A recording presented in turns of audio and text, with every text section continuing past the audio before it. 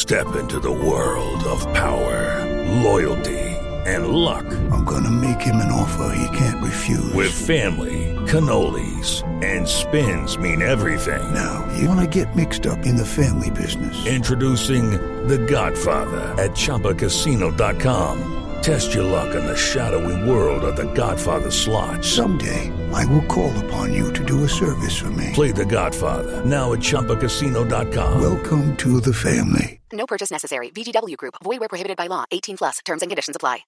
With the Lucky Land Slots, you can get lucky just about anywhere. This is your captain speaking. We've got clear runway and the weather's fine, but we're just going to circle up here a while and get lucky. No, nothing like that. It's just these cash prizes add up quick. So I suggest you sit back, keep your tray table upright, and start getting lucky. Play for free at LuckyLandSlots.com. Are you feeling lucky? No purchase necessary. Void where prohibited by law. 18+ terms and conditions apply. See website for details. Hello, it is Ryan, and I was on a flight the other day playing one of my favorite social spin slot games on ChumbaCasino.com. I looked over at the person sitting next to me, and you know what they were doing? They were also playing Chumba Casino. Coincidence? I think not. Everybody's loving having fun with it. Chumba Casino is home to hundreds of casino-style games that you can play for free anytime, anywhere, even at 30,000 feet. So sign up now at ChumbaCasino.com to claim your free welcome bonus. That's ChumbaCasino.com and live the Chumba life. No purchase necessary. VGW Group. Void where prohibited by law. See terms and conditions. 18+. It is Ryan here, and I have a question for you. What do you do when you win? Like, are you a fist pumper, a woohooer, a hand clapper, a high fiver? I kind of like the high five, but if you want to hone in on those winning moves, check out Chumba Casino. At ChumbaCasino.com, choose from hundreds of social casino-style games for your chance to redeem serious cash prizes. There are new game releases weekly, plus free daily bonuses, so don't wait. Start having the most fun ever at ChumbaCasino.com. No purchase necessary. VGW Group. Void where prohibited by law. See terms and conditions. 18+.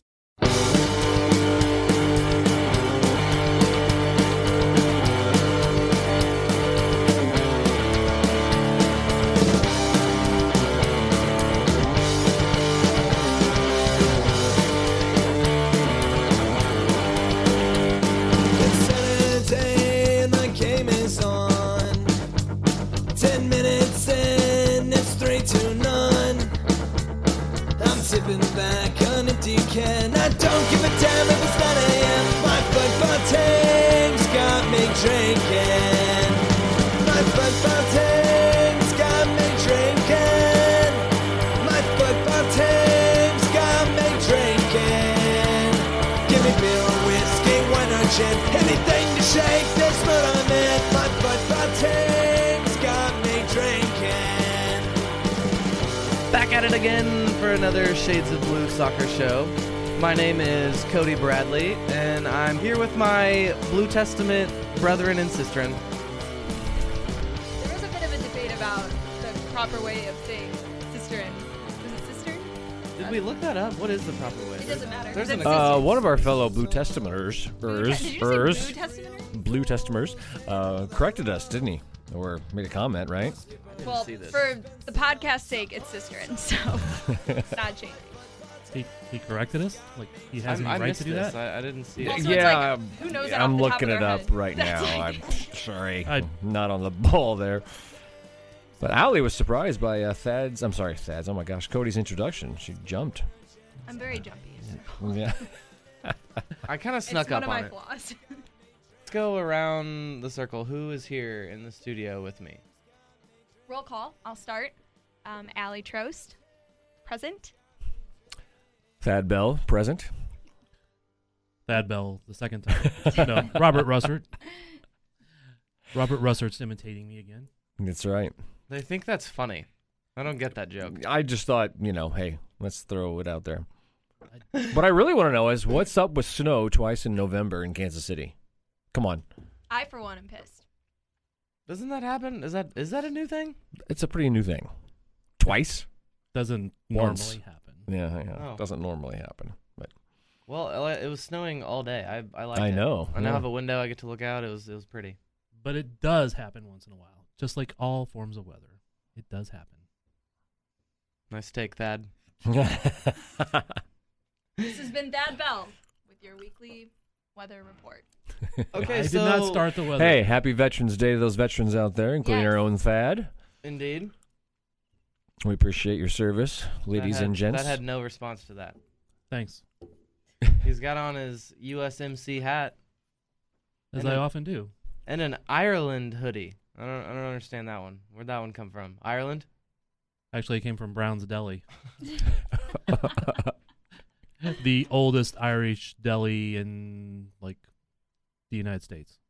Oh. Or at Fun least facts. the Midwest. Cody, you could have brought Guinness and some Baileys, and we could have redone our Irish car bombs, from the foot golf tournament. I can't so we can please slobber it all over the place. I can't please anyone. I bring wine, and no one's happy with it. I bring wine, you want something different. I'm perfectly happy with I was the just wine. recollecting our adventure together. Anyway. What adventure? I feel left out. The foot golf tournament you that were included. skipped You out ditched of. us. Yeah. You stepped into that one, Allie. You're misconstruing what happened. That's not correct. Okay, so Sporting Kansas City had a very big match on Sunday. It was Did epic. you guys see it? That was the definition of epic. Yes, epic. That is a very good word to describe. Almost an epic fail. But anyway. Man, wasn't it awesome being there in the stadium and feeling the environment of all of it, guys? It was. It really was. Yeah, we were all there and it was great. Oh, wait. Oh, wait. That was so rude. I don't think we all were there. No, I was watching on my laptop from Arrowhead, and I was freaking out. I was having to be quiet towards those final minutes because it was like post-game. People are trying to write stuff, get stuff turned in on deadline, and I'm like literally jumping out of my chair, especially as Nick Beasler almost ties the game in his hometown against his older brother. Hold on. I'm just telling you what I'm freaking out about. We're not getting there yet. Try to reenact that later, Allie. Try and reenact that later. A little more passion this time. My second take. I warned them to not jump ahead, and we've already done it before we even began. Damn us. We suck. Not us, Allie. Cody, you give us no outline. You just say don't jump ahead. I don't know. Yeah. I don't know what's too far. We're talking human. about the game. The end of the game is a good time to not jump ahead too. By the way, cistern is officially the right word. Wow. Stats and info took a long time to get that. Cistern. Wow. I 100% made that up. That picture is so creepy. For those who can't see, obviously, it's like a picture of like little kids' feet. Okay. We're just gonna go through the timeline. There's a lot to talk about. Action all the way throughout the 97 minutes. And it began in the 14th with a beautiful ball from Johnny Russell, and he got a hockey assist on it. I saw that he got credited for one. And Felipe pushes it over to Rubio, who smashes it home. Now, Cody, I'm surprised you didn't say it began with Rubio starting in the first place. What? I mean, didn't the day begin with that? Like, oh, Rubio's starting. Bit of a shock, huh? Oh. No. Yeah. Yeah? No surprise. Really? Yeah, I actually wasn't surprised. My biggest surprise came, and this is not me jumping ahead, it's me just saying I was mostly surprised by how long he was on the field for. What, did you catch what Peter said in the press conference when I asked him? No. He said basically the idea that, I said, why the choice of Rubio, and he's talked about, a little bit of strategy, but he's also like, just, people need to work on the field, which to me was an implication that perhaps he wasn't happy with Shelton's work rate last game. So. Interesting. That's interesting. Yeah. Well, I also thought it was funny in the press conference after, held at practice after leg one, when someone asked him a question about Rubio and, what ignites his fire coming off the bench, what makes him so dangerous as that super sub. And Peter's like, I don't know, because he's pissed I didn't start him, which made me laugh because he's being so 100% authentic when he's saying that. He's not even, he's like, oh, maybe that's it. But he knows, like, Rubio's got a little bit of a fire when it comes to whether he's starting or not. And, maybe to your point, what Peter kind of said there, alluding to maybe the fact that Shelton wasn't bringing that fire, the intensity that they needed to see in the playoffs. Because while he does do a lot of great hold-up work, he is very physical, he's strong, he has a great presence up top, he doesn't have as much of a killer instinct offensively that the playoffs might require in games like that in terms of intensity. So yeah, and if you go back to the first game with RSL, I don't know that he had a good game. A lot of people didn't have a good game in that game. Depends on how you look at it, but I just don't think he was as effective in that game as he has been in the past. So maybe that was that was part of it. However, but if you think about it, playing on the road, leg one of a playoff game, Shelton's the right choice in that position in terms of, I know Beasler had mentioned that they wanted to play a little bit more safe, although they played a little too safe and conservative for way too long in that first half, but you're still going to not want to maybe come out there as I don't know, strong or trying to throw too many guys into the box right away when you're on the road in that situation. I'm quite good if they went to a pattern of Shelton on the road starts and Rubio comes in at 60, and at home Rubio starts and Shelton comes in at 60, sort of thing. Or at that point at the 60 you can make a different adjustment if you need to. But I would actually be quite okay with that. That's just, to me, that's you starting a more defensive guy on the road who can still get you help around the the rest of the offense, even though he's not doing much himself. Or you start the guy who's got more offense at home when you should have a little bit stronger defense. So However, Cody, that won't be the case November 25th. Cody, do you think Shelton would have missed that chance? No, but it wasn't as easy as it looked. But we were talking about Shelton bringing, perhaps making the team better defensively. At least in this, and I've always agreed with that wholeheartedly. But when he came in, that's when everything just fell apart. And I know that's because RSL was very desperate in their attempts, but I did not like the way the team was playing with Shelton out there. It was troubling. But can you point it to Shelton being out there? Can you point it to? Well, what was he doing? I mean, that's what I'm saying. Like everything we were talking about, I don't think he was doing that in this game. I think he was just kind of running around out there. I saw him hustling pretty good at times. There was one play that stuck out because I remember following. I was tracking him and I shot him doing a tackle, but he basically ran from one side of the field to the other side and did a tackle on a guy right in front of the bench. Maybe that was to tell Peter hi. I don't know. I remember that one specifically. But when I'm shooting a game, sometimes it's harder for me to watch like how exactly everything goes. But so like I see like little moments very clearly, and then I don't see other things happening sometimes. But that was like one that stuck out really clearly. So I can't say he didn't play defensively as well as what we have come to expect him to. But I know in that one moment he did at least. Well, I had it was peak Sporting Kansas City storyline for this season of the striker debate. After that game, I had two different people come up to me.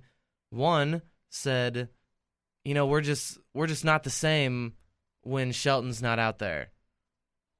And didn't like the way the team played with Rubio starting, and thought we got away from ourselves a bit. And then I get online and I look at the comments on the recap, and everyone's like, what the hell was Shelton doing? We're way better with Rubio out there. So it's just still, even after this game, after all the rotating striker we have, and that's okay. No one has any idea. To have. And that's part of the debate. That's going to be part of the debate forever, quite honestly. We've had this on the podcast. We've had it on the Blue Testament site pretty much all year long. Somebody will say, well, the stats show this. Somebody else will say the eye test shows that. Somebody else throw a different stat out there. And it's a valid argument. They are two different players that have two different strengths. Sometimes Rubio is almost as effective as Shelton at the rest of that stuff, and sometimes Shelton is almost as effective as Rubio at hold up and link play, and sometimes they're nowhere close to what each other does well. That's the problem that Vermees has right now, is neither one of them is perfect. And again, it's very telling that we're not talking about the $1 million player of Nemo in any of these conversations. Right. What it comes down to, though, it's when Rubio comes out and has a game like he did in leg one against Real Salt Lake, and then comes out and scores the opening goal in leg two, everyone's going to be like, Rubio's the starting striker. However, in a game where Shelton comes out and maybe he doesn't score, but all the players around him score, then it's like, Shelton's amazing, and we need him out there because it opens up the lanes for everyone else to score. So it's like back forth. Every game's different, and it's not, I don't think, as much to do with Sporting Kansas City. It's more to do with the opponents that they're playing and what those teams are presenting to them defensively and what kind of offensive method they need to approach it with. And that's all the difference. And it's all part of a tactic that we want the other team to worry about which one's going to start, and they're thinking about all this stuff. If anything, is that not a benefit? That sounds like a benefit to me. So if we don't know, they sure as hell don't know. And I will rarely give credit to. Hold on. Okay, That's fine. Everything's fine. okay. Okay. Cody just shrunk the screens, and it looked like everything just went to. Okay, so I don't often give credit to announcers, but while I was driving there, I was running a little bit late, and I got there in time to be there for the entire thing. But Bucati and the Dumb and Dumber guy, I can never remember his name. Sorry, Maddie. But they were discussing the fact that perhaps part of Petke's decision to start Beasler was he's more physical than Glad was. And that may have been with the idea that Shelton was going to be up top, not Rubio, because Shelton is a more strong, big, physical guy than Rubio is. So that may have played into why Petke started Beasler. That still sounds weird, but anyway, that may have played into it, and which may have led to Rubio eating, slicing through, Shallowy slicing through. That may have led to a lot of different things. So it is that mind game of who you're starting and the other team responding and making those moves. I mean, I've compared it to hockey where you can change lines and, you can shift lines and put different people with things, but you can't keep shifting players during a game of soccer like you can in hockey. So that's all comes up ahead of time. Yeah, and it's fun. I talked to Shelton about that a couple of weeks ago going into postseason because being a part of that offensive line, it affects him just as much as anyone up top, more so than any other position on the field. And he actually gave a lot of credit to Vermees in that situation, saying that, most of the time the coaching staff does a really good job putting out the players that they need to put out and making the right subs when they need to.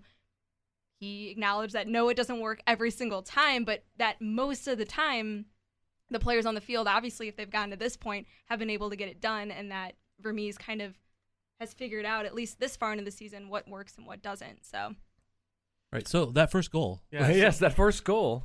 What a ball. Yes, let's talk about the 14th minute goal. Should Gutierrez have just shot that? Well, was he? Did he know what he was doing the whole time? He almost lost it, I think. The ball got stuck under his feet, I think. Really? He didn't look entirely comfortable. I don't have a video ready. Okay. I don't know. I thought it was an interesting, because I was watching the game from Arrowhead, and so I got to see the replay, and I remember it very vividly, but I was sitting next to someone who also was invested in the game, and we both agreed that it kind of was weird because it almost looked like he shouldn't have given it away, and if he had and Rubio would have missed, it would have been like, oh, Gutierrez should have shot that. But then it was, I don't know, I think obviously it was the right play, but it was weird. Too. It was just weird. Very unselfish, but it definitely, he about lost it. It was definitely stuck under him a bit, but he did well to get it over there. Yeah, he was off balance for sure. He's scored once since he's come back from injury? Yeah, but he clearly was on one for getting the assists because he got the next one 5 minutes later. Yeah, and I'm not saying he's not playing well. It's just I wonder if it's because he's not scored. He's a little more passing, Maybe it's in his head he hasn't scored because those. Do you think that maybe, I don't know, in terms of what they're running at practice, are those things that maybe he's getting put in more situations to be an assister instead of the goal scorer? Is that something that they're running at practice? I mean, that's, I guess, a question for Peter, but I mean, it is kind of. I'm not sure how much you would answer that question right now, but it's not gonna. And that was one of my criticisms of Gutierrez early on was that everybody wanted to call him a number 10, but he had no assists at the beginning of the year. So I always think of a number 10 as an assist guy. At least it was at least a good chunk of it. So that was kind of one criticism. Maybe he's making up for it now. I don't know. Yeah, he was like, he listened to the podcast. I need to assist more. Okay, well, you messed up my transition, but now moving on to the 19th minute, his second assist. I think I set your transition up perfectly, Cody. Well, you did it first, and then I did it, and then you went back to it. Cody, maybe you should stop saying when the transitions get messed up, because I don't think anyone even know. I don't think anyone heard you say that. Why are we so quiet all of a sudden? I don't know. Yeah, that's not normal. Okay. So, 19th minute. Felipe again. And it was again right up the middle. which I think Beautiful ball. I think that might be relevant again to the Shelton-Rubio differences. I think central defenders are going to be more worried about Rubio specifically in his movement and where he's at all times. And I think with Shelton, they're going to be worried about who he could play the ball to if he gets it. So I think that the middle was a little more open as Rubio draws the defenders away, and I think that's why we scored 2 goals like that, and we don't seem to do that a lot otherwise. Or it could just be that they were not good up the middle because they had 2 guys who had never played center back together. One guy who's not normally a center back, Beasler. So it could be kind of some of that too. A little of everything. But yes, another beautiful ball from Gutierrez.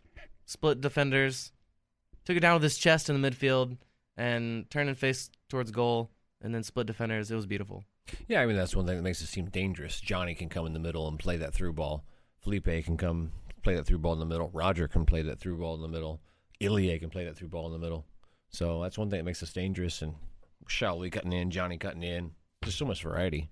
And that soft touch from Shallowy before he shot it. Yeah, sweet.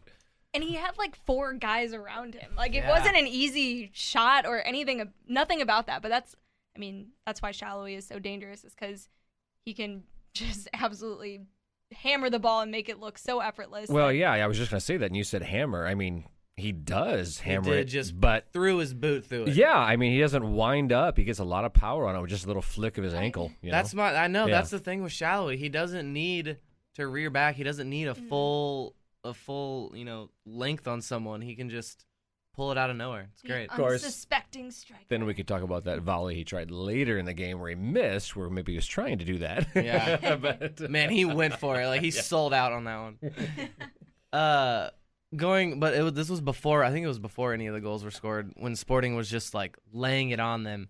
Ball bounced out to Matt Beasler, who said, "This is my moment," and he wailed, and it just was like an Iko Para moment, is what it was. Yeah, has it landed yet? Like, I would say it would have gone out of the stadium, but it like didn't have the power either, and he like got so under it that it was like back spinning and kind of came back.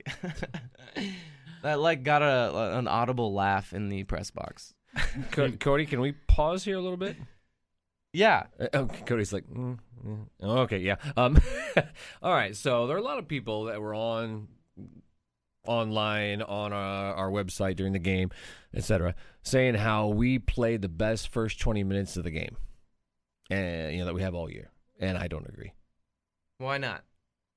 If you go back and watch, you may remember we gave them some giveaways in the back, a couple of fairly decent opportunities early on. We were pretty sloppy, actually. I didn't think it was the first or best 20 minutes we've ever played in all season like some people did. It's like, no, not really. No, those people are probably looking at the offensive effort. Yeah, exactly. And they're just completely ignoring. Goals can blind people, sadly. Oh, yeah. Oh, yeah. Well, I just want to make that point that, it wasn't that clean. But they did look just almost unstoppable in the attack at a certain point in this game. So I understand where that was coming from. Yeah. But... yeah, there were plenty of opportunities and head-shaking moments. Going back to the Gutierrez assist for just a second, perhaps part of it is that because they have played Raimondo and they probably studied him quite heavily recently, he is a good shot stopper. So maybe it is that they felt more confident about sliding a ball to the side and making him move. Maybe he's not as good at getting over there as he once was. You know what I mean? So he's not as fast as he once was. So maybe that was a part of a strategy of how they set up to play specifically Raimondo. Right, so they go up 2 goals. The stadium's rocking. It feels like they're never going to be stopped. It feels like it's going to be a blowout. And it kind of was. They were dominating. Like, RSL had their chances, but they were dominating pretty fully until the 60th minute. And even in when they came out in the second half, RSL didn't have anything until the 60th minute, until this moment. And Plata takes the ball on the left flank, and man, Zusi might as well have not even been there. Well, can we back up just a little bit before that? One thing that we had a habit of this game was trying to dribble out of our own end, and that's where Russell gets caught. Oh, which yes, then leads the ball going wide. That is what started that. Yeah. So that's a big Barcelona thing. You never dribble out of your own end. You always pass out of your own end, and I just hope we learn from that. It was just it was very simple after that. Plata beats Zusi very quickly and pushes it over, and who was it? Salcido smashed it home. Mm-hmm. Yeah. Yeah, nothing Melia could really do about that one. A lot of traffic that was in front of him too. Yeah. And then so it went from it just changed. It changed everything immediately. All of a sudden, they were one goal away from that this damn away goal thing. Yeah, and it for real changed the whole tone. But Sporting obviously handled it well. Just 7 minutes later, it seemed like it was quicker than that. 7 minutes. 7 minutes later, Felipe again, I think, was robbed of another of his third assist of the game. Cuts the ball between. He has 3 defenders around him. Cuts the ball back right outside of the box. Nice reverse, yeah. Yeah, and sends it over to Rubio, who takes a touch that he was not going to get a second touch. But I don't think that matters. He got his touch and was clearly taken down, and I don't think it matters if he was going to get a second touch or not, right? I would argue with the clearly taken down thing. Oh, really? Oh, yeah. Maybe I haven't seen it enough then. Just my take on it. Looks like he does a pretty good dive there.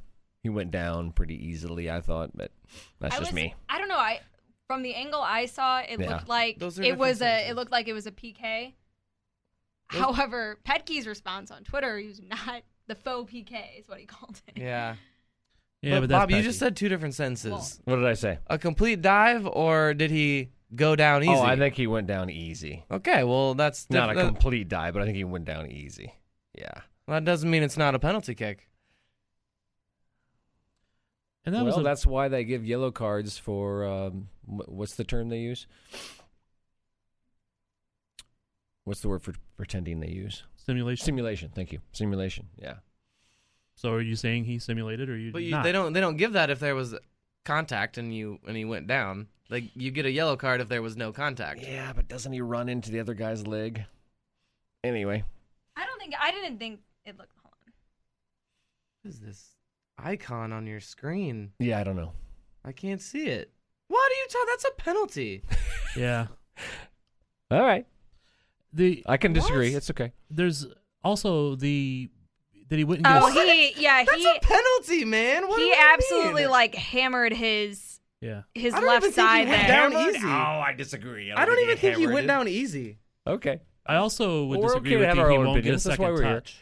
Because if he's running, I disagree with he wouldn't get a second touch because the way he was running in, because he goes down, it's easy for Raimondo to just pick up the ball. Yeah. Because it's rolling. If he's still going at full speed, it becomes more of a 50-50 ball. It does. So you're right. I agree with that, but I still don't think he would have gotten there. But again, I'm not saying he would have, but it becomes much more of a 50-50 ball. Yeah, no, Raimondo has to make a choice. The defender clattered in. That's a stonewall pen, man. Well, and because where Rubio was looking, like he wasn't ready for that hit, and you can tell Rubio just the way knew darn well what he was doing. I know, but way that they none of that means that it was Ilya's not a PK, penalty. I love it. I mean, you took a touch and took the contact. That's how that works. And that was a stonewall penalty kick. Just because you wanted them to take you out doesn't mean it's not a penalty. It doesn't mean it's legit. If anything, Rubio just played that extremely well. I had too much faith in you. I kind of believed that I was not seeing something in the highlight. But no, that defender clattered into him. That's a penalty kick. All right, well, let's go to the PK itself. What'd you think of that? Yeah, and so, yes, the Panenka penalty kick right down the middle. And did I see on Twitter? Is that what you're looking for? I'm pulling it up right now. Yeah, so someone claimed that Raimondo had some words for Ilya before this. Ilya claimed that. Ilya when I claimed interviewed this. him, yes. Oh, that's what that was from. Okay. Yeah. Yeah, I didn't post it, but somebody did. I think it was Sam, but don't quote me because I can't find the tweet now. I can't remember if I retweeted or favored it, and I don't take the time to look right now. But I do remember what it said. Raimondo told Ilya as he handed him the ball or as they had an exchange, he goes, go right or left. Mm-hmm.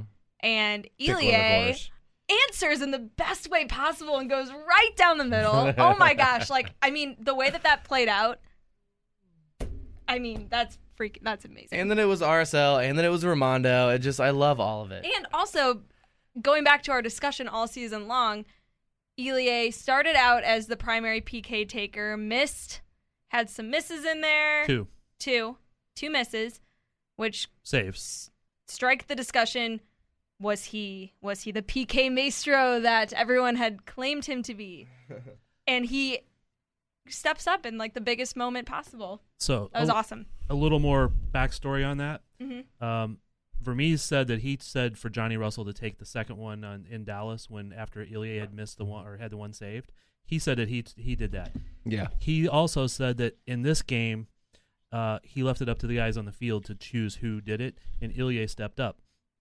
Beasler explained after the game that because Elie has been the primary PK taker, they have tape on him, and they've been watching him. So they were able to read him, and that's probably why they saved the two. So he decided to totally change it up and go a completely different route, and that's part of the strength of Elie is he's smart enough to do so. Well, and also another even more background. Look at this, a well-rounded story from us today. Good job, team.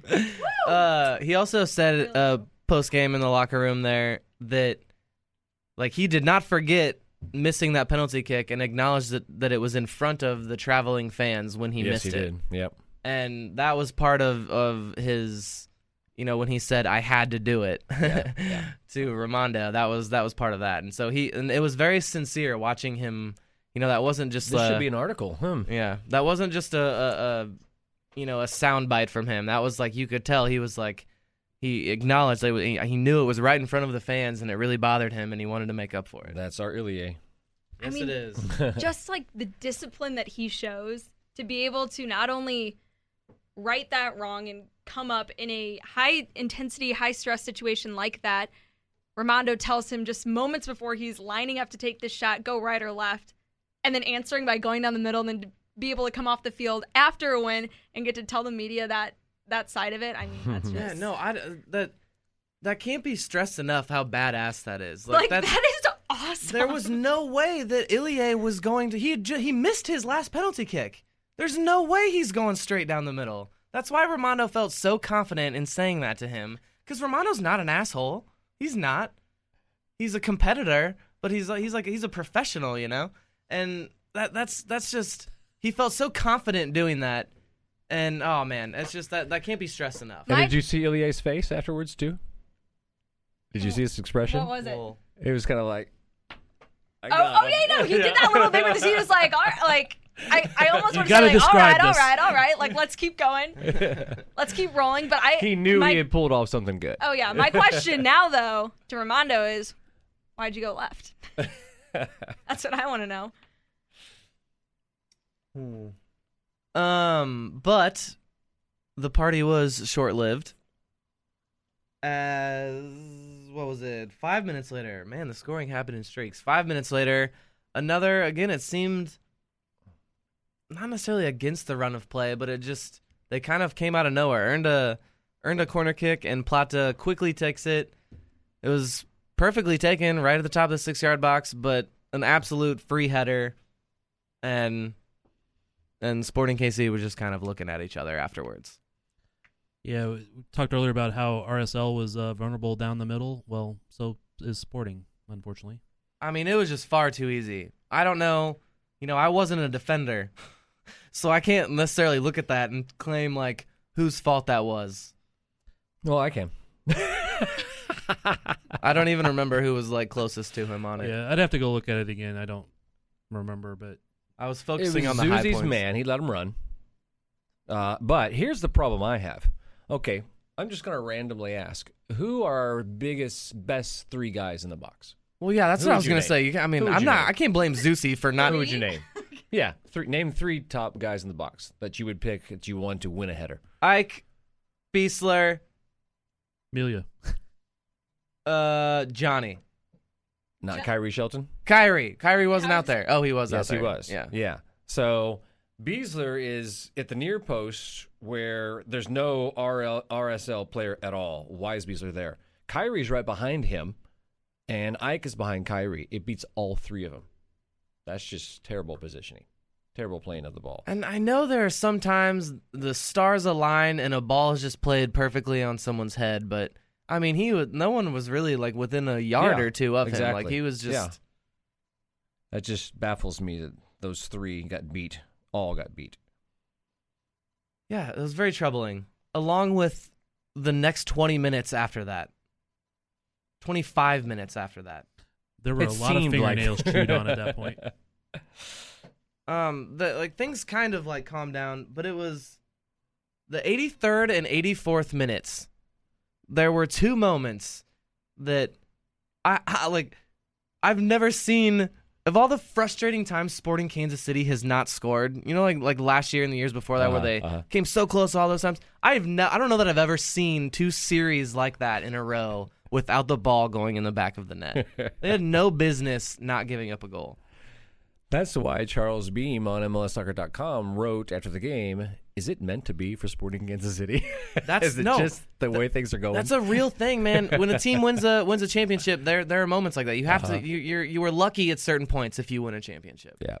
Because I thought you were going to say that's usually us missing these chances. It is. Yeah. It is. The stars have aligned. But hey, if you were Daniel Shalhoub and that ball that went to Beasler off your foot goes in the back of the net, how bad do you feel? Oh, geez. Well, I mean, he answered it the best way possible. Yes, but still. But, I mean, no, seriously, though. Well, you mentioned that, like, random bounce off of his foot. That's what I kept on in those 2 minutes. It was every single bounce or roll of the ball just happened to go right in their path. On like a play that started one of those series, it was just like a long, hopeful ball over the top. It was a contested header, and it just happened to go right off the guy's head at the perfect angle, right into the path of his one teammate that was up the field. And yeah, it just, man, the stars aligned for them to get the shots off, but not to go in the back of the net. And we forgot how to win headers during that moment too, and things like that. But we should point out that it was Little Beasler that sent it into the side netting. If he had taken that first time, I mean, that's what everybody was thinking afterwards. Why didn't he shoot it first time? Why did he take that touch? Because he saw his older brother standing right there, and he was like, "Oh, is it a fix? What?" No. Well, which I thought that was funny too. Like Matt Beasler, talking about. Obviously, one of the storylines going into the game was, "Oh, you're playing against your little brother." Yeah, but it was kind of funny. Like his response, he was like, first of all, he was like, "I don't know. It's like this is just our job. Like when you're, over the holidays, are you just talking with your family about like your job? It's like I don't know if you guys are playing against each other for a professional." MLS playoff game. Yeah, I think not a normal Thanksgiving gathering. Like, let's acknowledge that. But in the locker room afterwards, I think Thad will back this up because correct me if I'm wrong. But didn't Beasler kind of say, "Yeah, that storyline's kind of been overplayed"? It's just, he sounded like he's tired of it. Yeah, he is, and he said it. This is probably like third time he said essentially the same thing, and rightfully so. Like it makes sense. Yeah. The first time they played against each other was Open Cup. The second time they played against each other was earlier this year here. Mm-hmm. And I don't know if there was ones before that, but those were the two biggest ones before this last game. Right. But at this point, it's just another. He's the competitor. He's a brother. Mm-hmm. It's not like the big new storyline. You know what I mean? Right. So I do get the point, but I think last game, the regular season game earlier this year was a bigger story there because they were really against each other quite a bit in the game. Beasler was up on a lot of set pieces against Beasler. So, however, I mean, at the same time, though, I mean, I get that he thinks the storyline's run out and it's tired, it's old. You're playing against your little brother in a Western Conference semifinal leg 2 matchup where, I mean, looking at how the game turned out and that Nick Beasler was in that situation to tie the game. I mean, it's not an old storyline when it was a game like that and it's in the Beaslers' hometown. They grew up in Kansas City. Like, there's a lot to go into that storyline. And at some point during Thanksgiving dinner or Christmas dinner, Matt's going to lean over and say, Nick, why'd you take a touch, man? I don't know. If you're Nick, though, in that situation, I know my brothers and I know my family. Yeah. Thanksgiving, way too soon to bring that up. I mean, Cody's going to hate this, but I happened to freeze my phone video of that with the ball on Beasler's right foot, and he has a gaping side of the net to shoot at. Well, no, even for me, it's not even. God. For me, it's not even the first time. Like, yeah he should have, but he probably could have touched it a third time and still should have scored. Like, yes. he should have, but he still. had all the time in the world. Like, it's just crazy. So, he did, but thankfully he can't shoot because he's a defender. That's why he's a defender. And is he left-footed like Matt is? I don't know. Because it was on his right. It was on his right, yeah. At that point, you should be able to pass with your right. He's a professional soccer player. Come on. So, yeah. So Sporting Kansas City survive. The game drudges on. Stoppage time begins. They call out 7 minutes. We're all like, what the? And there was a huge groan. But then, in like the 5th minute of stoppage time, the stadium just went into another mode. Another realm. It did. And it was like, it just started. Yeah, and they did. There was nothing that did it. There's nothing that started it. This is very sincere, people. Like, I know that's like a cliche, like, oh, the stadium roar, or it got really loud, or the atmosphere. But that is right. There was just this moment that, like, all of a sudden everyone, like, realized, like, oh my God, we're about to do this. Or and the whistling started, and it just, everybody got so incredibly loud. And I think that contributed to the final goal. I am quite confident it did. I mean, the players can always talk about how, the crowd gave them more emotion and support and, energy and all that stuff. It may have done all that, but it also may have contributed to not being able to hear your defender, like, I'm playing it back to you, Nick, right. kind of thing, right? So that may have all contributed to it, but it was incredible. I mean, I'm sitting right in front of the South stand at that point, and it just like, okay, loud, and then it like 10 times went up. Well, and it stayed that way. And I was like trying to hear a whistle, like, I'm looking for any sign that the damn ref's going to blow the whistle finally. And all of a sudden, Chalouis down there picking that ball. But Thad, back up. Who played him the ball? Yeah, that's what I was about. Yeah, Johan. But it wasn't the best player in MLS. He did. I'm glad you all recognize our that. hero. That's giving him slightly too much credit. Slightly playing him the ball. Johan definitely saw turned and hit the piss out of it. Like, everyone knew that we were in like the last minute or two of the 7, and Johan just kind of turns in midfield and just bangs it into the corner, trying to put it Chalouis in the corner. And it was just not dealt with properly, and Chalouis pounces and gives the cheeky little no look that I will literally never forget. Never, ever. But okay, quick question for all of you. When there are 7 minutes of extra time, should they be obligated to show a clock running down in those situations? It's not like it was 3 minutes. That's 7 against minutes the whole principles of soccer. I know. I like that we can't. In a stadium, I like that you can't. It's fun. It is fun, but when 7 minutes is basically one period of extra time. Everybody has their own watch or phone. I know. And it definitely adds to the intensity, but I'm, for the players, is it or isn't it? Is it or is it not? Yeah, there you go. Good that they don't. I am dying at like down there because I'm like trying to shoot the game. I'm like, I can't keep track of like what time it was. So, it would take away there's a spot where it'd be like, oh, okay. The ball's at the other end, and I pull my phone up. I'm looking for the tweet that came out saying 7 minutes of extra time. Yeah, I'm to show what that time tweet came out 2 minutes ago, so it's probably 30 seconds before that. So it there should be like 3 minutes left. Damn it. Yeah, I know. It was rough. Oh man. But yeah, so that wasn't the only moment that the stadium that everyone in the stadium kind of like came together. There was another random point, and I think it was after RSL had scored their first, and then there was they had the ball went out of bounds, and we had a goal kick, and just it was the same thing there, like in stoppage time. There was just at the same time everyone like realized we have to like get back in this game, and everyone at the same time started cheering, and I was even looking around. It happened so abruptly. I was like looking for an indicator, like a cheer louder on the screen or something. There was nothing like that. This isn't 1996 anymore. Yeah, man. No, yeah, or even Arrowhead. Stadiums do that, like get loud or whatever. There was nothing like that on any screen at all, and I just heard the stadium like go into this roar all of a sudden, and man, like was it some coach of a Premier League team. It might have been Jose Mourinho.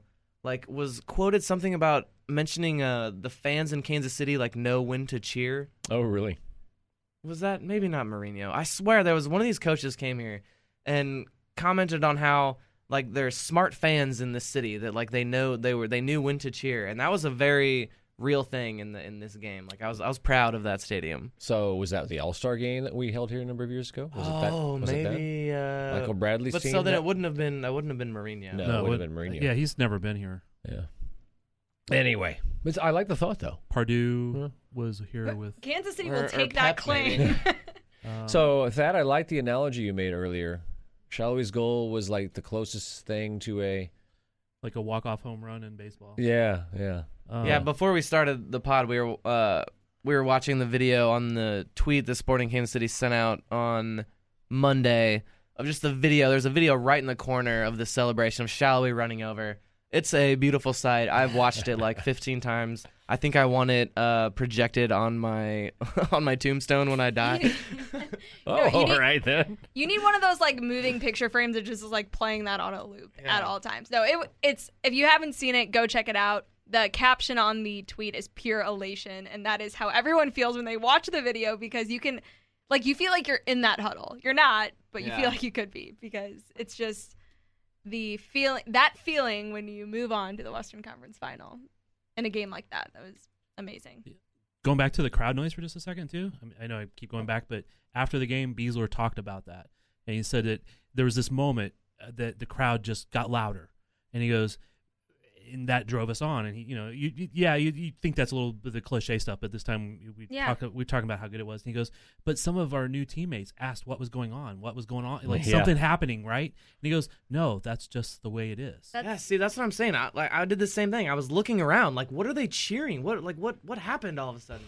Was there somebody streaking on the field or what? Well, and I love what you just said there too, the redundancy of it. I mean, I feel like every week at training, or what about those fans? Tell about how the fans but it's in moments like that, it really shines through, and it actually, proves just how much a fan base and how much a stadium can lift a team towards, that goal, help raise the spirits, push them on when they're exhausted. So that's really cool. And it is so cliche.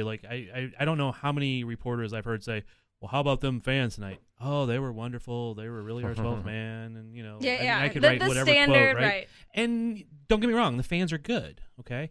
But there are moments when it's not just good. It's above, beyond expectations. It's above what you could hope to happen. Right. And it's not just what you want to happen. It's above what you could hope to happen. And that was that moment. Right. And because there's no denying, Sporting, every player from Elie to Beasler to Peter, whoever is involved with the team, or you're talking to a practice, training, press conference, they're always going to say, they want to do it for the fans. They want to win for the fans. The fans are the ones who, they're playing for when they travel. It's amazing. But yeah, I mean, like you said, in those situations, it just goes to show that the support does everything. And as Bob just showed me over here, not just support from the entire fan base, but the support from fans as diehard as Johnny Russell 2.0, Johnny Russell, Baby Russell Jr.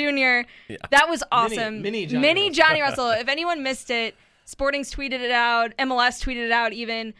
A young, little, cute baby boy fan dressed up as Johnny Russell from the hair. He had a fake reddish Scottish beard on, and he shared a really sweet little moment with Johnny before the game, which I'm sure made his entire life. So there's some really cute pictures of him cheering, of him. And Johnny is just, it seems like he's been here for a decade already. He's just racked up all these just classic Sporting moments, and he's just, I don't know. And it goes back to that hat trick against Vancouver. I swear that was when the fight. I know. That's what did it for me. Yeah, it was the hat trick, and then on top of that, him just completely squaring up to the Vancouver team, just being which was really cool to see. And I think, just speaking of how different this team is, which I know the players have talked about it, fans have talked about it, but that was a huge moment in seeing the turn in the chemistry, the camaraderie with this team so early in the season. It's been there the whole time. And that I think is the difference with this team right now, is there's a difference maker and a fire on every single line of the team right now. And I want to say Beasler, I've never seen him more aggressive and out there. And he had a great expression, game. Save for that elation and that emotion and stuff. I don't think I've ever seen him, because he's always been a little bit more like the laid back, Midwest. I'm going to be calm. I'm going to stay calm. I'm going to do my job. Now, I mean, how many times in this game and this year, but he's just out there, like, trying to be like the rage monster. Yeah. But it's good. No, it's great. And if you look at some of those new additions too, I mean, Johnny Russell, he has his edge. Kyrie doesn't have as much of an edge, but he does bring like some kind of, I just feel like the new additions like Johan, Johnny, Felipe, they bring this kind of edge to the team that not a lot of acquisitions in the past brought, especially in like this group, and not only the group that they acquired like at the point that they did, but the kind of energy that they brought and how much of an impact all of them have had.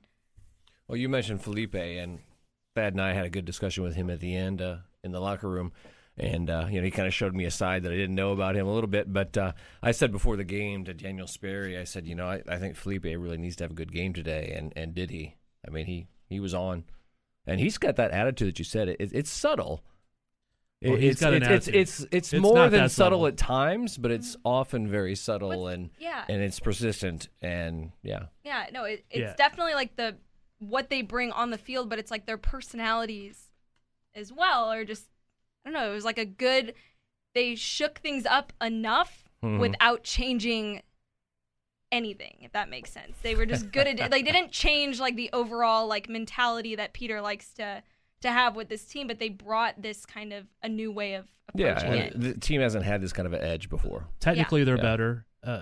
Soccer knowledge, they're better. Mm-hmm. And they have more Vermees attitude on the field.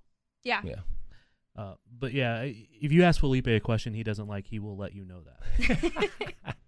When you're asking about the injury and he didn't quite understand though, did he? No, he doesn't like that. Yeah, I've asked it. I've seen other people ask that same question, like, how was it coming back from your injury? I don't want to talk about that. Mm-hmm. No. Yeah. No, he understands everything perfectly. He speaks like perfect English. But did you hear what he said though? I thought it was quite funny, because I asked him, okay, what did you struggle when you first came back from the injury? And then later on, during trying to explain to him what I was trying to ask you, and Thad tried to help, he says, well, I guess only Messi can do that, huh? Because that day Messi scored 2 goals after coming back from a broken arm. Oh. Well, he said like only Messi can have a perfect, like be perfect every game. Yeah, something like that. Yeah. Well, and, I mean, we also do have to. Felipe kind of had to come back into a tough situation. He started the season looking like a near perfect 10 out of 10, and then gets injured, comes back. It's like, well, where are the goals? But that is kind of funny that he. But again, we love the edge. The edge is good. Oh yeah. Well, that is something worth talking about. That we've mentioned this, as Felipe was coming back from the injury, that hey, maybe he'll round into form as the playoffs are beginning, and that kind of looks like that's what's happening. Yeah. And if he can get back to what he was in April, then Sporting can beat anyone. And they beat Atlanta without him, right? Was that without him? We weren't supposed to get into this, Cody. We're not previewing a next round yet. All right. Okay. Okay. No. But we are down to 4 teams now. The best in the East, the best in the West, and Portland. And then Portland also. Number 6? I love the way that worked out, because 5. Remember while Sporting had the bye and they're waiting to see who they play. 5. Everyone wanted Portland. Everyone wanted to play Portland instead of LA or RSL. And so now it's just like, hey, cool. We're back to a first round game, a semifinal game. Yeah. I wanted Portland to knock Seattle out. They did. Yeah. Now, don't get me wrong. Portland's good, and we're not gonna. This is not the preview of the game. It's just they are good. They're nobody that we should be looking past to like see Atlanta or New York. But of all the teams that was in the playoffs that Sporting could face, they are probably the team that I thought we matched up best with. Yeah, definitely. And to bring it back into this last one, yes, there were, as we talked about, there were plenty of moments to worry, and there's reason to believe that a team with a good attacking core can slice up Sporting Kansas City right now. But with the fans, bringing the second game back to Children's Mercy Park and what we saw in that first game, If they can stay close, I think if they can just stay close, then I think they're going to be sitting pretty. Yeah, some people have already pissed me off about their thoughts on the series. But what series? Portland, Seattle. Or Portland Sporting. Yeah. But see, RSL, I think, is the most sporting-like team that was out there. They're aggressive. They will do some physical play. I think they're a little more cynical than what Sporting is and stuff, but not that Sporting can't be. But I think they're just the most Sporting-like team that Sporting was possibly going to face. I agree with what you're saying with the cynical, though. They're like edge negative. Sporting's like edge positive. Yeah, I agree. The approach, the mindset's a little just different. Sporting is not nearly the Beckerman type. I know people compare like Beckerman and Espinoza, but they're not the same in any way, shape, or form. I've never seen Espinoza grab somebody's leg in order to get the guy pissed off so he can get a card. No. Espinoza will just flat take your ass out. Red card Roger for sure, but because he made an accident on a bad tackle, like not because he's an asshole. Right. Okay. Well, I know we're not previewing the game, but this is no. This is just a question, not as much to do with what's upcoming, but looking internally with Sporting, looking at legs 1 and 2 of the semifinal. What are the biggest changes that you all think need to be made for Sporting going into the final? How is that not going into the next one? Okay, but that's not like anything to do with Portland. I'm saying looking internally at Sporting alone and their performance in the semifinal. I think Rubio should sit out. Yeah. Nice one, Dad. That's going to be the only difference, I believe, right? Just that we're going to be missing Rubio. But like, are there changes that you see that Sporting that they need to make? Was there something defensively, offensively in the midfield that was looking shaky, or moments that you think need to be corrected going into this final? Yes. Well, that's what's pissed me off, because some people are so naive to think that Peter Vermees is not going to have this team ready to play Portland in Portland. Come on.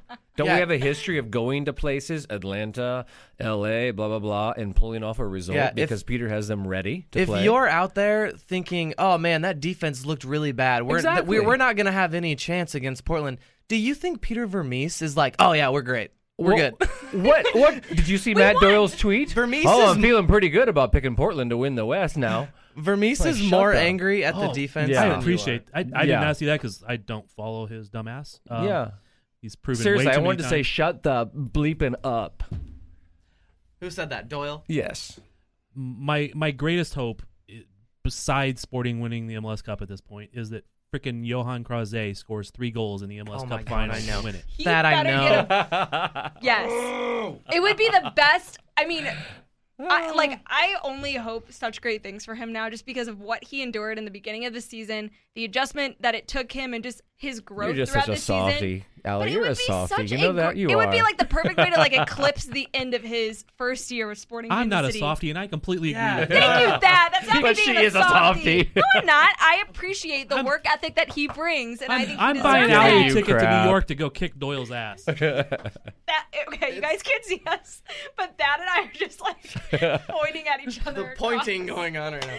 No, it's not just Allie, and it's not just that. It's not just us. Like, whenever Krause went into that game, there was the thought in the press box was that he was going to score. Multiple people said it, and everyone agreed. It was like, oh, he's definitely going to score. Like, so everyone feels that. Which is crazy. Did they give him assist on that? Earlier in the season, though, it's like, people are like, oh, God, Krause is going in the game. What's going to happen? And now it's like, oh, Krause's going in. We might get a weird goal or like. Well, Quite honestly, that because was the little kid sitting to the left of me in the outside press box, when he saw Krause come on for Russell, he's like, There are still people like that. No, I know. But those are the people who are just so like haven't die-hard Russell that they like invest. Yeah. That they can't see the benefit to both. It's just like haven't Russell watched in over a while. everything. Yeah. Look, people get an impression and they don't change it because people are stupid. Okay? I'm not people pointing are out the worst. I don't want to point out this kid or whoever you're talking about, right? Thad's calling out this child that was in the press box. That's like, let me tell you about Johan Krause. No, I'm more calling out other people at MLSsoccer.com. But No, anyone who doesn't see the benefit of Johan Krause, doesn't follow the team or hasn't done their research or watched enough of Sporting Kansas No, City. Allie, this Okay, season. so what the You hell's cut Matthew Thad off. Doyle doing? he is committed to being right. Okay, that's why he made an opinion early in the year that he was a bad signing. He's not worthy of a DP, and we've had this discussion that DP doesn't mean shit anymore because of TAM and all the way the money is being spent. Yeah, but don't say that on his. Don't reply to him on Twitter that because everyone else will destroy you. I know it from personal experience. But okay, that makes me mad just from the standpoint of when a player comes here, are they automatically assumed to make the immediate impact that the signing is, leading on to believe amongst the fans? I mean, he has proven himself time and time again this season, and yeah, maybe he came in and he wasn't doing exactly what people thought he was going to in games 1, 2, and 3, but he went on to show that he's a huge impact player. He can play in many positions. He's versatile. He's scored goals. He's made huge assists, come up with big plays. It's like, change your mind. Change your opinion. All right, it is good to back up our feelings with a specific example. Okay. Did you see in extra time when we finally screwed our heads on right and started to use the ball, did you see him over in the corner? He made this really nice move. I can't remember exactly what it was, but it's like he had that ball on a string. I know the moment you're talking about. Yeah, I don't remember what minute exactly, but it's like that was his value in that game right there. Yeah, and I don't even think this was his good game. Oh, yeah. I mean, he came in at a bad point, it's a tough point, and I don't even think this was a good game for him. This was just him being him. Right. And it was what was needed at the point to help close out the game. Right, So. and the difference is he caught up with the speed of MLS, which was his biggest inhibitor early on in the season. And now that he's done that, he has the skill, he has the talent, he has the aggression, he has the physicality, he has all those other factors. He caught up with the speed. He's shown his value. It's like to act like he's the same player now that he was in weeks 1, 2, 3 in those first opening months is just like just poor. That is poor reporting to think that he to act like he is not changed. And the knock on him was, the DP label and how much he's getting paid. But when those salaries were released again, we saw he's the 8th highest paid player on the team. That sounds about right to me. Yeah. For a guy who plays multiple positions, multiple goals and assists, and does all the things that he's done so far, and if you at the beginning of the season can say, hey, we got a guy who, is going to play and just going to take some time to get, his feet under him. But he's going to score 2 game-winning goals. He's going to be in so importantly when we need at him. 5 different spots. Yeah. He's gonna fill in for Seth Sinovic, Felipe Gutierrez, left wing, right wing, center forward. He's going to give you minutes. He's Roger Espinoza. He's going to fill in for him. He's going to fill in all these different spots and give you quality play and give you a chance to win a game if he starts and close out a game, or win a game if he subs in. You go, yeah, sure, I'll take that. Sign me up right now. Okay, what more did you ask for? Even if he's not a starting 11 guy, he's a top 14 guy for sure. So and that's the thing too. It's like he's someone who mentally he's in a right place. He doesn't come in with it. He's not frustrated if he doesn't start, and if whether he's coming off the bench or in the starting lineup, he doesn't play any different. He comes in and is ready, whatever the tasks Peter Hermes throws at him, which, as we've seen, is anything. So, I think we should look back at history. This team has been successful and won MLS Cups when they've had a Scotsman with attitude on it, and they've been successful when they've had a Frenchman with attitude on it, Aurelien Collins. So I think that's what we need. Speaking of the Scotsman, I had a fun moment in the locker room after the game. We're wrapping up here. We're now in extra time. I'm making an executive decision. I think you're going to bring up what I was going to bring up. Go ahead. Well, I don't think so. Okay. Well, so they brought out beer. They brought beer into the locker room. Are you going to say what he said? Go ahead. Sorry, I'll shut up. I think I was the Would only you one. stop interrupting him? Yeah. So he goes over and he was like, "Oh yeah, I know. Yes, I am gonna say that." Okay. Yes, he did an interview and was like, and then everyone walked away and went and talked to somebody else, and he kind of saw that he was alone and was like, "All right, now it's time to get fucked up." And then so he walks over and he grabs a Corona. There was an odd assortment. There was Bud Light and Corona and I don't know, odd just mass brewery choices. An odd assortment of protein energy drinks. Not for us. And so he grabs a Corona, and I was standing there, and I was like, it was just interesting to me, a Scotsman. What do you grab out of this lineup here? And he grabbed the Corona, and I was like, oh, Corona, eh? And he goes, He goes, "Oh well, I'm looking for the whiskey next." So I don't think you noticed it was delivered. There was a brown paper bag showed up on his chair. Oh, of whiskey? Yeah. Oh, no, I didn't know that. So a little bit after all that interview stuff, and I think we talked to Shallowy or somebody else afterwards, and because Johnny was giving him shit, there was a brown paper bag sitting on his chair. He pulls it out. It was some brand I've never seen before, but I'm assuming it's, I don't know. It's his drinkable. His brand of whiskey. So it could have been something other than whiskey, but it was a bottle of alcohol, and he pops the top, and that's awesome. Yeah, there was another good moment. You were talking earlier, Beasler seems to maybe be acting a little differently than we have seen in years past. And yeah, we've talked about that on this pod, on how robotic he is in his answers so often. Yeah. And been throughout his career. But yes, that's definitely a thing I have noticed this year as well. And after this game in particular, like we saw him, that Instagram of him roaring, that was a great picture. And he was on one after the game, just in a different mode than I have ever seen before. Everyone else had already come out, and he just, I might have to cut this out. We should probably ask Robo if I'm even allowed to say all of this. But he strolls out of the bathroom, already has the beer, so he was drinking a beer in the shower, as the best time. That's the best time to drink a beer, by the way. Shower beers are great. You should all try it.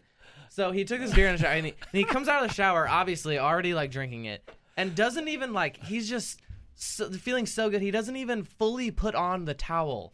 He just is holding the towel in one hand over himself and holding a beer in the other. Was just strolling around. He was just feeling very good, just so relaxed. Do you wonder though if,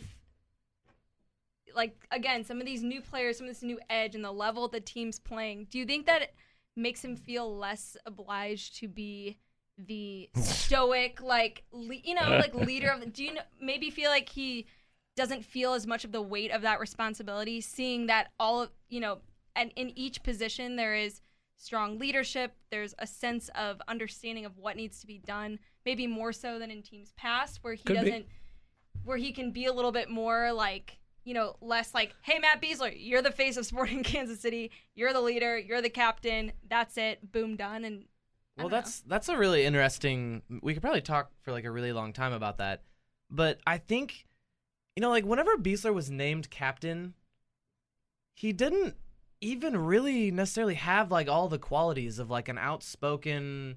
You know what I mean? He wasn't necessarily all the way there yet, and I think just maybe even the kind of person he is, wasn't sure of himself in that role yet, and I think for the beginning of him, he was trying to figure it out. He didn't want to do anything wrong. He was listening to what he was supposed to do and making sure he did it all right. This team is very strict in that regard as well, and he just had a lot of responsibility put on him, and he was probably just being safe and careful, didn't want to mess it up. And then now that he's matured, he's in the back end of it. He's a veteran now, and he knows what he's doing. I think we're just seeing him way more comfortable and relaxed. Well, I think there's a progression to this though. Early on, he was a little bit more talkative when he became captain. Yes, he had to grow into that role, but he was never going to be that he was not that aggressive out there yelling at people kind of guy, right? Yeah. He's much more leader by example. I'm gonna show you in the training room that I'm gonna do every single thing you should ever do. I'm gonna show you quiet leader. I'm gonna do everything on the field, every roll of the ball, all that stuff, right? Which is not often the captain. It's not, but anyway, he was more vocal at the beginning. But there was that one time where the press basically screwed him over with the national team, and he was asked a question because it was Jurgen Klinsmann said about players aren't fit to come into camp in January and all that stuff, and somebody asked him about it, and he goes, I'm fit. I'm supposed to be fit for the beginning of my season, not for January camp. And I don't remember exactly how he said it, but he wasn't saying anything bad about Klinsmann or anything like that. But a lot of media nationally turned it into something like he was criticizing Klinsmann. And all of a sudden, he didn't go to the next camp and blah, blah, blah, right? So after that, he was extremely robotic. Every time you asked him a question, You saw the thought process. He would take 10 seconds to answer. You could see him thinking about it. Yeah. Matt, did you enjoy the game today? It was extremely good for the club, and that was almost how he would answer. I mean, I'm not exaggerating by a whole lot. Yeah, he's not. And he's such a good player, and this is not criticism of him as a person or a player or as a captain. It's just observing how he's went through this progression. Mm-hmm. I've not always been happy with, because he was so robotic. Quite honestly, I stopped asking to talk to him after games because the answers were not worth staying after a long time to get, right?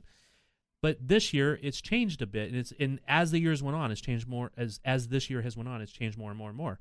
And I think you might have hit it that he's not. I think there's two things to it. One, that he does not have all the responsibility of leadership because he's got guys experienced in playing in England on every line, and in the national teams and all this other stuff. Oh yeah, right. He's got all that experience. So he's got all that experience, and the other thing is, he's probably out of the national team picture, so he can just say whatever the hell he wants. Yeah. So I think all of that is probably let him be a little bit more natural, and he's that fire of Johnny Russell and Felipe and Espinoza are rubbing off on him a little bit. But I will say, even Ilie's looking more fired up this year. No, I mean, like you said, there are a lot of experienced players who have the qualities that can make up for this almost. The team has a lot of captains almost that kind of all come together into this one, primary leader. But I thought it was interesting. I read Sam McDowell's story it's like Transformers. On Beasler. It's like Transformers, exactly. That's who they are. That's Sporting Kansas City. But it was interesting reading Sam's story on Beasler. Matt Beasler seems to be a little bit of a perfectionist almost. Like there were some lines in the story, some glimpses into his time at Notre Dame, beating himself up, getting a 94 over a 98 on a test. Or, just situations like that where growing up with his brothers, wanting to be, being ultra competitive, always trying to be the best. Even in his early years with Sporting Kansas City, Graham Zusi gets called up to the national team before he does. He puts the names of all of the players who were called up before he was in the same position on a sticky note on his mirror, looking at it every morning as he grabs his gym bag. That's who Matt Beasler is.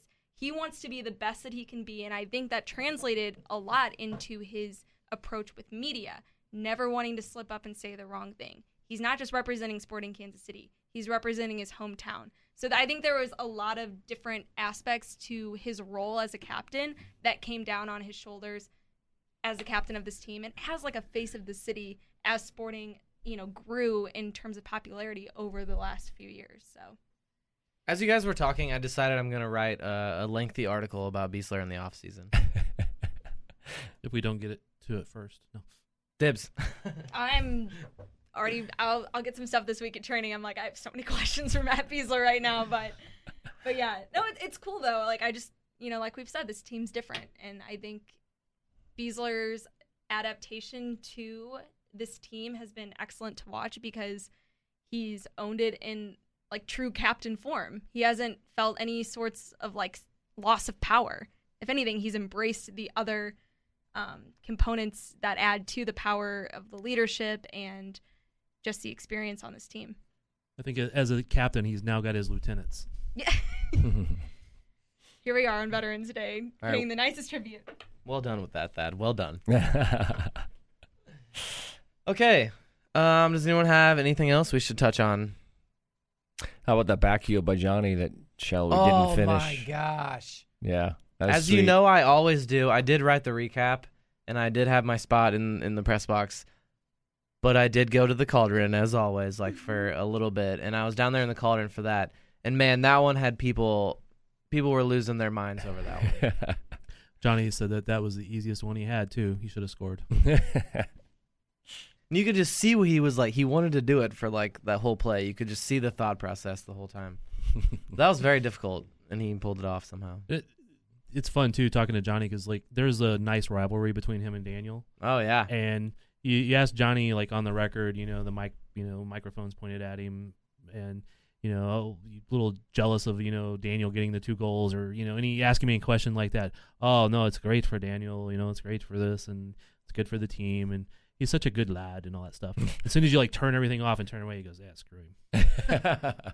Can you do that Scottish accent He again? was trying. Not sure he got there, but no. Actually, I pulled back from doing it. I was trying not to do it. It sounded Russian to begin with, and then you pulled back from the Russian. It's because you don't know.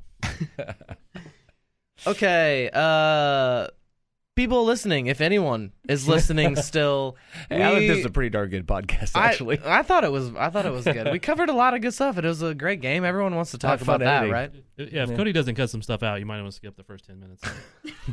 No, it was like the first 15 minutes. I'm cutting like 15 out. I'll go through and listen. I'll do some painstaking editing for Painstaking, okay. Yeah. That's our host, Cody Bradley. But yeah, we will have, we're going to do a preview one, obviously. We got a couple weeks to prepare for it. So start researching all the Portland players. Yeah. And Don't for we all know you them by fans now? listening, be on the lookout for our coverage coming up in the next couple weeks on BlueTestament.com, Twitter, Instagram. Good Dad's eye. got some great photos from Daniel's glorious no-look goal and just other stuff coming up. We're going to be getting those hard-hitting answers to your questions. No. Here. We don't have answers. No, I said we're going to be getting partial, we're going to be getting accurate partial information. answers to your Oh, questions. wait a minute. We had a group wonderful story earlier today that it was giving wonderful. Yes. You even No, we have commented some on good it. stuff. Bad using the word wonderful. What's And this I coming think to? a lot of us had, as our discussion evolved, some questions that we are ready to take to training this week, and we will bring the answers back to all of you leading up to Has Portland. training schedule come out yet? Not yet. Okay. I have not received the email quite yet. Patrick, if you're listening, we're waiting. Patrick's Again? working on it right now. He'll send it out the first thing in the morning. Actually, he'll probably send it out tomorrow morning. Yeah, probably it'll go out in the morning, I bet. Yeah. First training will be Wednesday, probably. Yeah, most likely. Because they had played Sunday, and that was interesting too. Somebody asked Beasler about, what's up for the next 2 weeks, and he went into a little bit more of his robotic at that point. I'm sure Coach will have a good plan for how to keep us in rhythm, and he's like, I don't think that was actually the question. Okay, like, doesn't it have to include a scrimmage against the Rangers? I mean, at some point. Well, Beasler actually said that we'll probably do a scrimmage Yeah. next Sunday to keep us in rhythm or Right, something like that. yeah. But I don't. A lot of the Rangers are probably gone. You think? I mean, there's still some of them around because they've been in training. I saw the guys who are under contract, obviously, but also Justin Bilyeu, a couple other ones. Well, I mean, all colleges are out of training too, right? What? All college teams are out of training too. I'm just looking at the options that they could scrimmage against, but That would be worthless. they could do an intra-squad scrimmage too. Speaking of people who are in town, Uh-oh. say your story again. I know you said it while we were on the air, but I'm going to cut that part out because we said a lot of nonsense. Oh, Eric Palmer Brown. Yeah, saw him today. Is at, back in Dick's the Sporting city. Goods. Yeah. He was not happy with waking up to the snow, which I don't blame him. No, Which led him to go buy some socks. That's right. But no, he was talking about his club team in the Netherlands, Which and, is they're struggling. Which is NAC Breda, who is in the relegation zone currently. Yeah, and he hadn't been getting time. He's getting some lately. And asked him about the manager. He said, the manager's fine. Just, it's difficult when your team's struggling. And he seemed fairly upbeat about it. Well, that is, I mean, not that he was going to say anything else to you, but Sure, that was interesting to hear what he would say about the manager because he was given like so I do the Yanks abroad thing, and he got like one start and did really bad, and then didn't start for a very long time after that. And so I was like, I was curious to what he would say about his manager. Well, there was a little bit of a how can I describe this? A little bit of maybe a shake of the head when I first asked the question.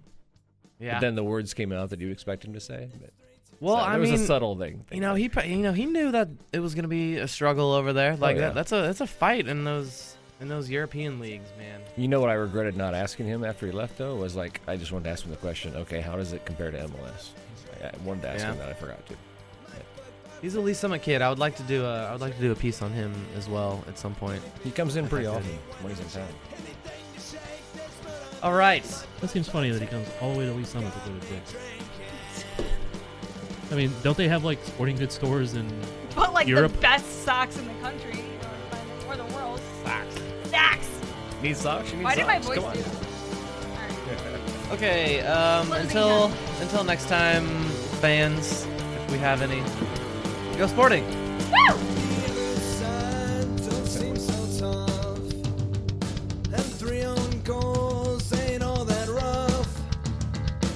Skipper has just been sent off. Supporters strong have all gone soft. My football team's got me drinking. My football team's got me drinking. My football team's got me drinking. Give me beer or whiskey, wine or gin, anything to shake this mood I'm in. My football team's got me drinking. My football team's got me drinking.